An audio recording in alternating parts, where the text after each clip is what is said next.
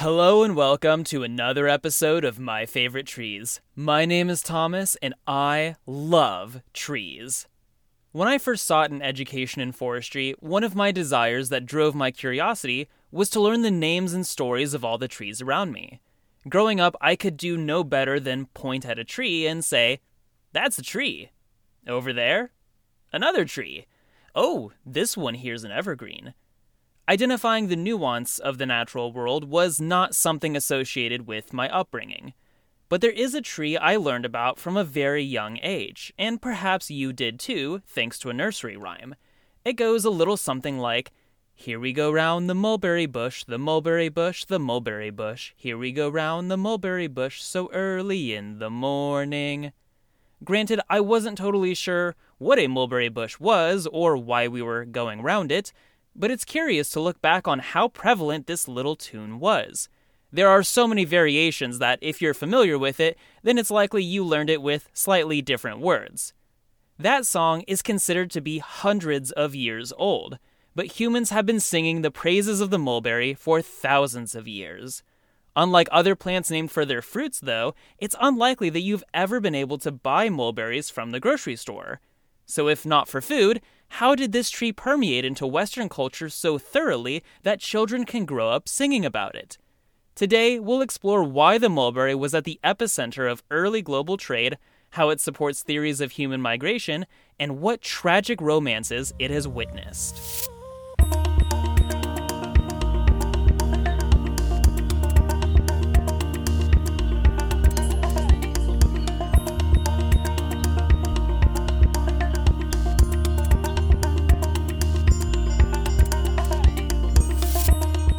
This is not the first time I've talked about the mulberry on this show. Sure, it's the first episode centered around the plant, but I've mentioned the mulberry family, Moraceae, on numerous occasions. It is, after all, the plant family where we find fig trees. 1,100 individual species are in Moraceae, 800 of which are figs, and depending on the botanist you talk to, between 15 and 70 species are mulberries. And yet, the Latin family name is not in reference to figs, which should start to give you an idea of just how important mulberries have historically been. Despite the fact that mulberries are so closely related to figs, I will not be discussing pregnant wasps in your fruit at this time, which I understand you may find a relief, or perhaps a disappointment. Not to worry though, there is still plenty of weird insect stuff to cover with this group. But I'm getting ahead of myself. The mulberry genus, the members of which get the exclusive right to consider themselves true mulberries, is called Morus in Latin. Morus is simply an ancient name for the plant, stemming from languages that preceded ancient Greek and Latin. It's also where we get the common name mulberry. At some point, moreberry evolved into mulberry. If I had a chance at a second life, I would probably stay in school forever studying linguistics because every time I research a new tree, I always get a little stuck on the etymology of these names and fall down deep rabbit holes. Anyway, I mentioned that there may be anywhere from 15 to 70 true mulberries, but why the discrepancy? It all comes back to how our understanding of biological connections have expanded thanks to the introduction of molecular genetics. Modern scientists can look more closely than ever before at what details make an individual plant unique and better classify species into groups based on those differences. But not every corner of science keeps up with these ever-changing metrics. Traditional practices of linking plants together based on life cycle similarities, specifically how similar their reproductive organs function, is still sometimes favored. Taxonomy is yet another rabbit hole that is all too easy to fall down. Before I get into those considered true mulberries in the strictest sense, I'd like to first mention a couple mulberry relatives that I don't expect will get full episodes dedicated to them. One such relative is a tree called the Osage orange, scientifically named Maclura pomifera. I don't think the Osage orange was ever considered to be a mulberry, as their reproductive parts are wildly different. The fruit of the Osage orange, which is also not an orange, is a softball-sized orb that is bumpy and green. It's native to the southern Great Plains region, so primarily Oklahoma, Arkansas, and Texas, but has been planted extensively throughout the middle of the country. The reason for its extensive planting is a physical characteristic that I am particularly not fond of. Its thorns. I hate pokey trees, and this tree is extra pokey. But when early pioneers were grabbing land across the Great Plains, ranchers needed a means for keeping their cattle from crossing where they didn't want to. So they would plant saplings of this tree along fence rows, and the thorns would encourage livestock to stay put. The thorns along the orange-yellow stems actually inspired the invention of barbed wire, the technology that would ultimately replace them. Indigenous peoples also made use of the Osage orange, using the wood to craft excellent bows. French explorers, seeing this, gave the plant the name bowdark, or bowwood. It was neat learning about all this in the formal setting of a college class. This was one tree I was already well acquainted with, as the large, hard fruits were what teenage boys in Oklahoma like me threw at each other for fun. Another related species worth mentioning is one called the paper mulberry. It is most commonly classified as Brusonetia paperifera, and though my college dendrology textbook, published in 2001, identifies it as such, I could have sworn we learned it in class as Morris paperifera, a true mulberry, and that is still considered a synonym today. The reproductive structures of the plants are different enough, but without those, a paper mulberry could easily be confused from afar with the North American native red mulberry. It certainly carries some interesting human stories, but those I'll save for the second half. I've already spent a great deal of time talking about similarities and differences in physical structures, without first identifying what the dozen or so truest mulberries look like. And even though there are at least 15 mulberries in the Morris genus, I'm going to focus on just 3 of them: white, black, and red mulberries. Scientifically, they are Morris alba, nigra, and rubra, respectively. Mulberries are medium-sized trees, reaching heights of around 50 feet or 15 meters at maturity in good settings. Young shoots are characteristically orange in hue, but their exterior gets increasingly gnarled as the tree ages. In other words, an old mulberry in winter looks more like the whomping willow from Harry Potter than most willow trees that I've seen. Even a barely adult mulberry will form these strange ridges or rolls along the bark of its trunk, making it appear to bear the weight of its age, which can reach hundreds of years, even if most only live for a few decades.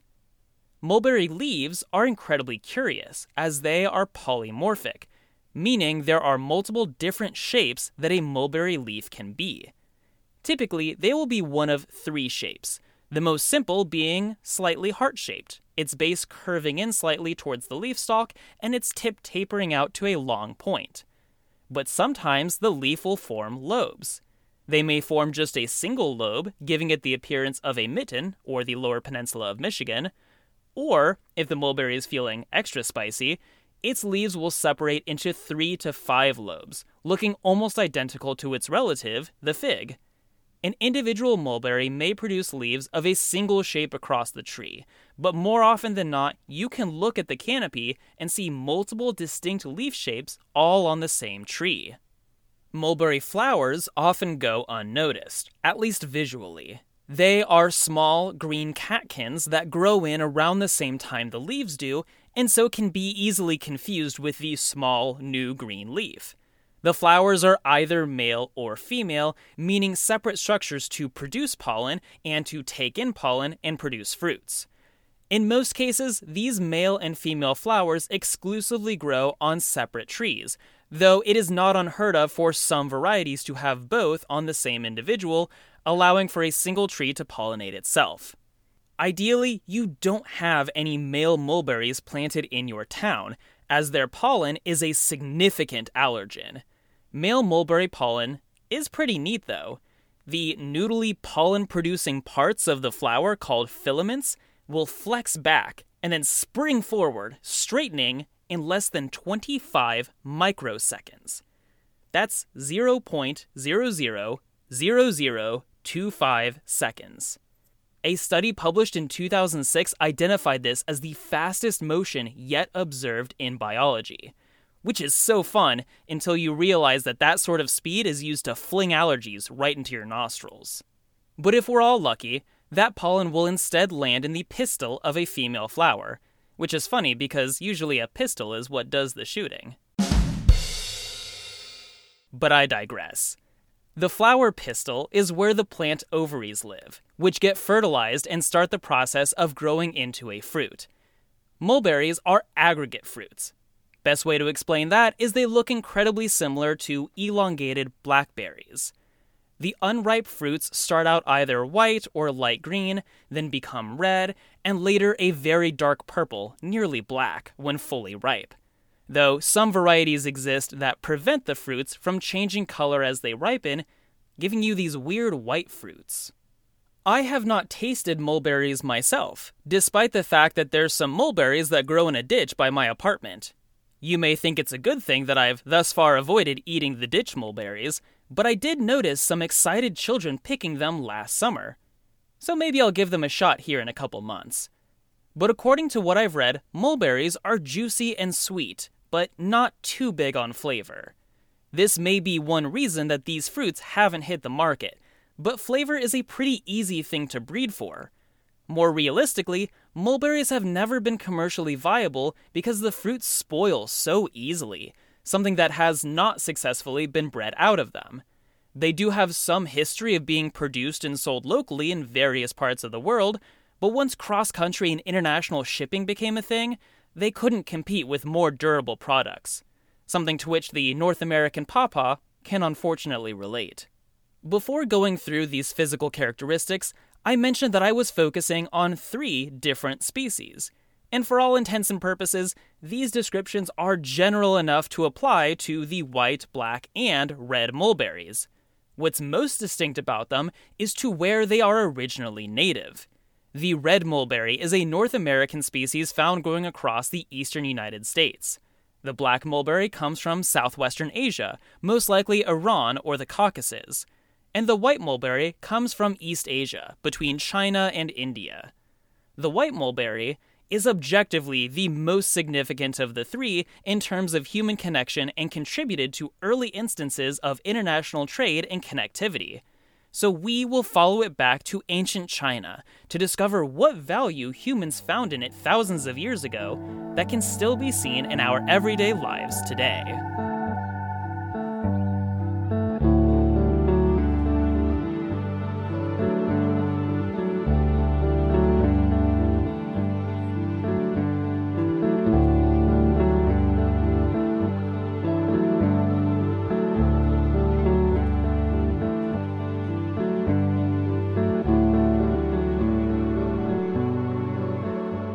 Let's talk about silkworms.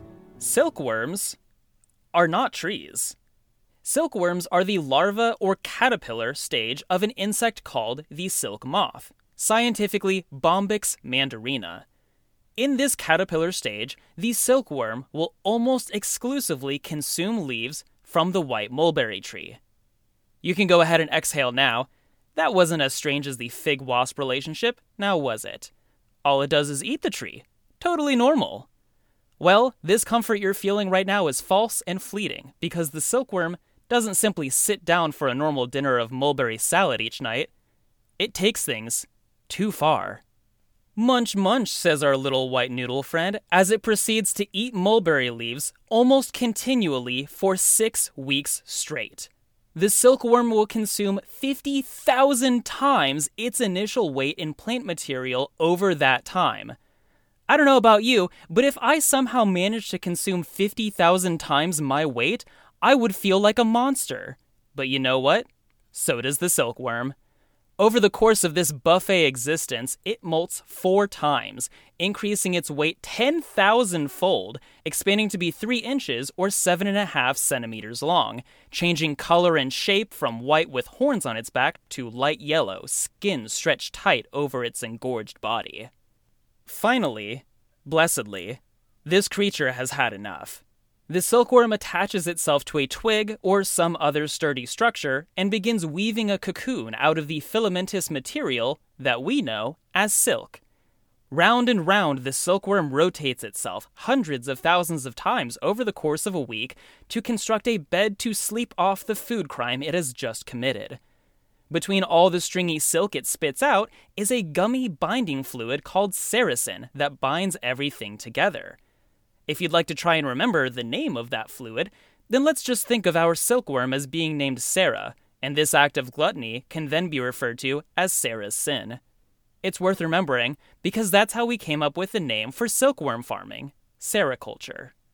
Anywhere between 5,000 and 7,000 years ago, according to archaeology, someone in Stone Age China looked at this lovely silken cocoon and grew covetous of the comfort this caterpillar must be experiencing as it transformed into a fluffy little moth.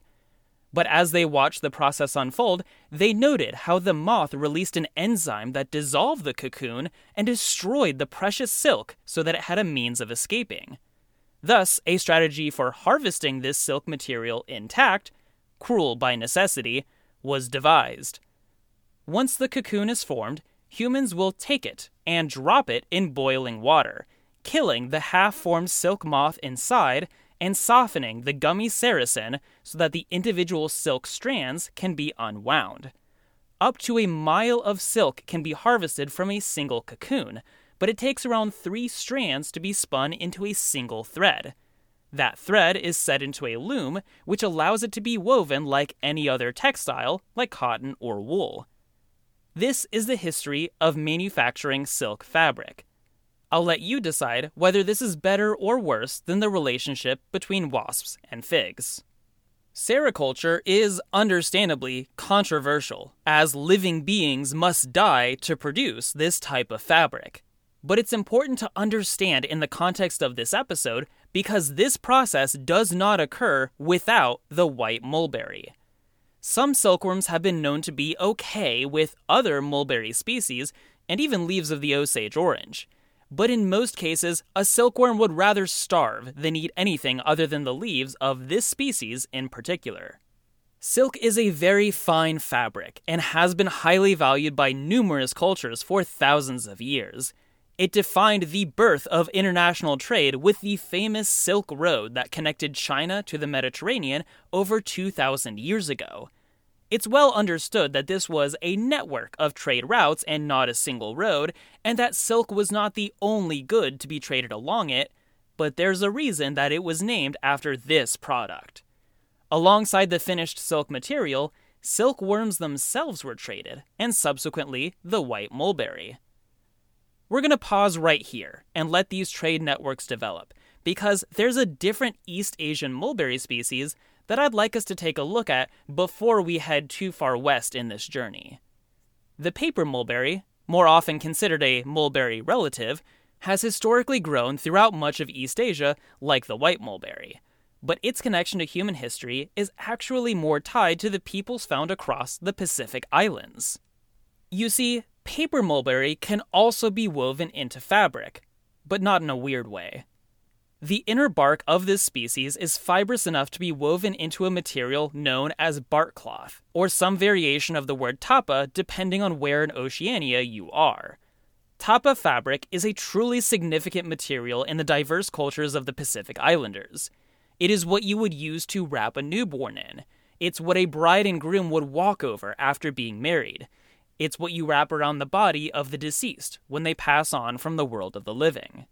Tapa is a fabric that connects humans to the other world. It's one of the many cultural examples of human societies creating a separation between our species and the natural world. There is the belief of a world of supernatural beings beyond our own, and nature serves as the veil that divides it from us, or perhaps connects us to it. In many cases, tapa is passed on from generation to generation, and so what is found in a family home or a museum today is made from the material of a plant that lived centuries ago. Were you to see one of these tapa today, you might be astounded by the detail of the patterns woven into this material that was previously the bark of a tree. But some scientists have found value in looking even closer to the very DNA of this once living fiber. It's worth doing because, as I said, The paper mulberry is from East Asia, not Oceania. DNA carries these things called markers that allow someone to trace back the past lineages of an individual. By identifying these markers and connecting them with strains of paper mulberry in other locations, researchers can almost draw a map of how the plant that made a particular sample of bark cloth traveled via the propagation of its ancestors. And by doing this, you can trace the journey that humans took to get to where they are in the Pacific Ocean today. Because paper mulberry is not a plant that can survive thousands of miles of ocean voyage without help. There are a number of theories regarding where the Pacific Islanders came from, and according to this study published by Peña Ahumada et al. In 2020, the paper mulberries that were used to make the tapa samples analyzed here were descended from a variety that grew in Taiwan. We humans love to tell our own stories, but sometimes our stories are too long to remember. Sometimes we must look to the trees to remember for us. Now, at this point, our white mulberry, with all its silk-producing potential, has traveled as far as Western Asia and the Middle East, where it meets its cousin, the black mulberry. Remember, silkworms are picky eaters. They are known to consume black mulberry leaves if nothing else is available, but do so much better with white mulberry leaves that it isn't really worth it to try giving them that inferior product. This hasn't stopped silkworm farmers in the Mediterranean from trying, but this species in particular is better known in the region for its fruit. It was introduced to Europe via the Greeks, and was later commonly known by the Romans, but it seems to have been imported along a particular story that you may have heard called the tragedy of Pyramus and Thisbe. Long ago, in ancient Babylon, there lived two rival families whose houses shared a wall. Despite the hatred shared between these two families, love managed to eke out its own living there. For the son of one family, Pyramus, and the daughter of the other, Thisbe, did not understand the bitterness and wanted to be together. An easy-to-miss crack in the shared wall allowed them to communicate in secret. Knowing that their families would forbid any real interaction between them, the lovers arranged to meet in secret under the cover of night at a well-known mulberry tree just outside the city. Thisbe, hastened by anticipation, arrived at their rendezvous early, though she was not alone. A lion was prowling the woods nearby, blood dripping from its mouth after a recent kill. Thisbe fled the area for her safety, but dropped her cloak as she ran. The lion, being a very large cat, saw the fallen cloak and decided to tear it up and wander away once it got bored.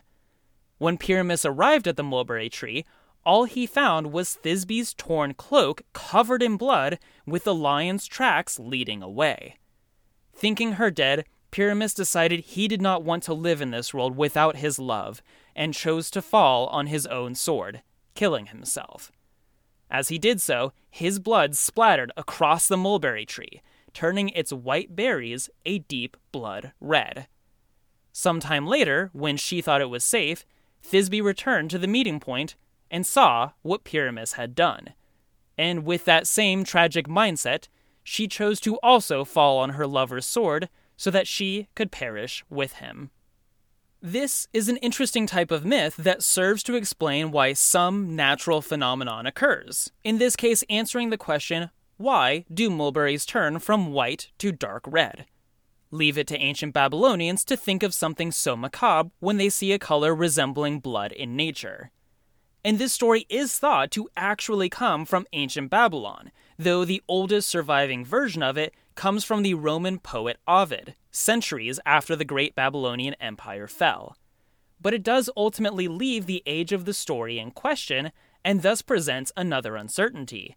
Was this the native black mulberry that had been bred in the area for its fruit, or was this late enough in Mesopotamian history for trade of the white mulberry to have made it from China? Both the black and white mulberries had reason enough to be traded across the Mediterranean in the heights of Greek and Roman civilization. The black mulberry and its fruit ever remained a product regional to where it was grown, though, and so never achieved the same level of widespread notoriety as its caterpillar-feeding white cousin. Everywhere that silkworms and white mulberries were taken produced a new source of wealth and prosperity thanks to the production of silk, so long as the climate could sustain them. As was done with numerous other agricultural products, the Romans tried to spread sericulture to wherever their empire expanded, which included Britain. And when Britain became a power of its own, they too attempted to harness the wealth provided by silk manufacturing. But these trees, and these caterpillars, were more accustomed to climates found in southern China, Persia, and the Mediterranean. British winters were too harsh, and these natural resources simply could not thrive there. This is actually a leading theory as to where the nursery rhyme, "Here we go round the mulberry bush," comes from. The core of the nursery rhyme is actually something that transcends British culture, as other variations of it exist elsewhere in Europe, and there are apparently older versions in Great Britain that reference a bramble bush rather than a mulberry bush. But the lyrics as we know them are thought to be a joke regarding Britain's difficulty with silk manufacturing, especially since an early version of it goes, "Here we go round the mulberry bush on a cold and frosty morning." Either that, or it's about female prisoners exercising around a mulberry tree in their jail yard. One or the other. Britain certainly still profited off of silk production with the lucrative East India Trading Company that sought to control the trade of goods coming from China. But a new opportunity presented itself in the British colonies of the New World, for another mulberry species grew all across eastern North America, the red mulberry. The red mulberry had been known to indigenous peoples as a nutritional food source, eating or cooking with the fresh berries, as well as drying them to create food that would last through the winter. But as with the black mulberry, silkworms did not care for this strange, slightly different leaf. And so the white mulberry was introduced immediately to the first British colonies in Virginia in the 17th century.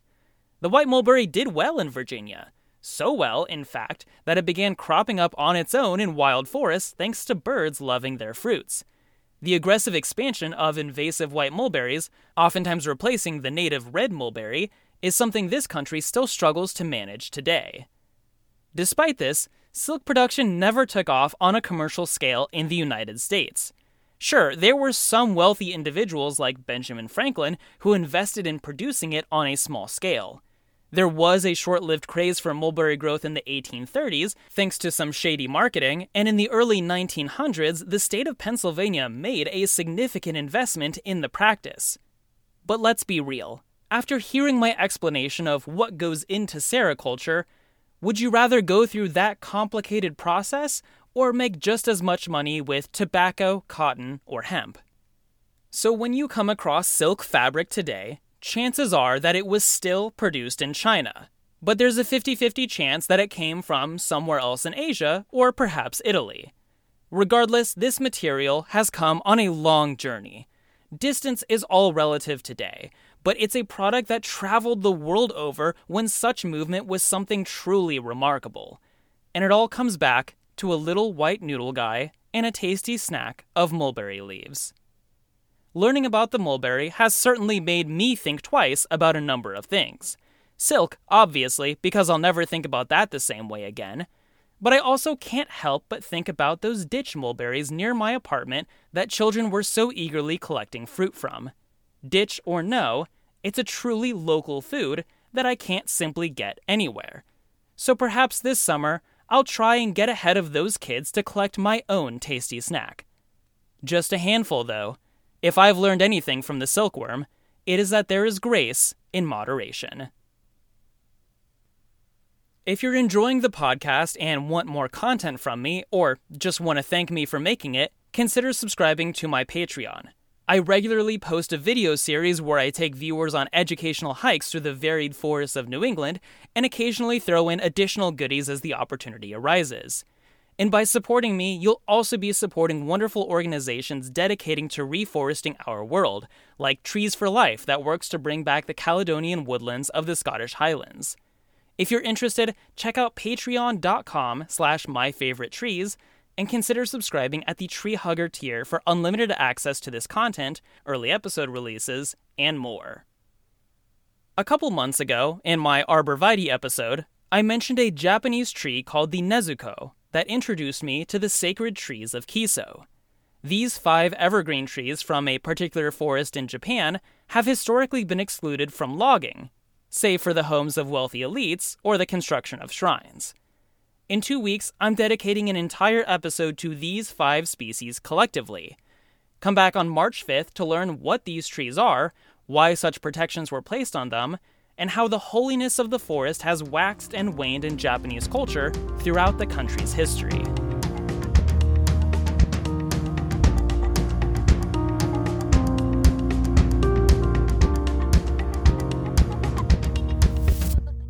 I want to thank all of you for listening to this podcast. If you enjoyed it, please consider leaving a rating on Apple Podcasts or Spotify to help us grow. The music is by Academy Garden. You can find more of their awesome stuff at academygarden.bandcamp.com. My cover art is by @BoomerangBrit on Instagram. My script editor and social media manager is my wonderful fiance, Lori Hilburn. Find me on Twitter and Facebook @MyFavoriteTrees or on Instagram @TreePodcast. You can support me directly by joining my Patreon at patreon.com/MyFavoriteTrees or donate directly to a sustainable organization like the ones found on my website, mftpodcast.com.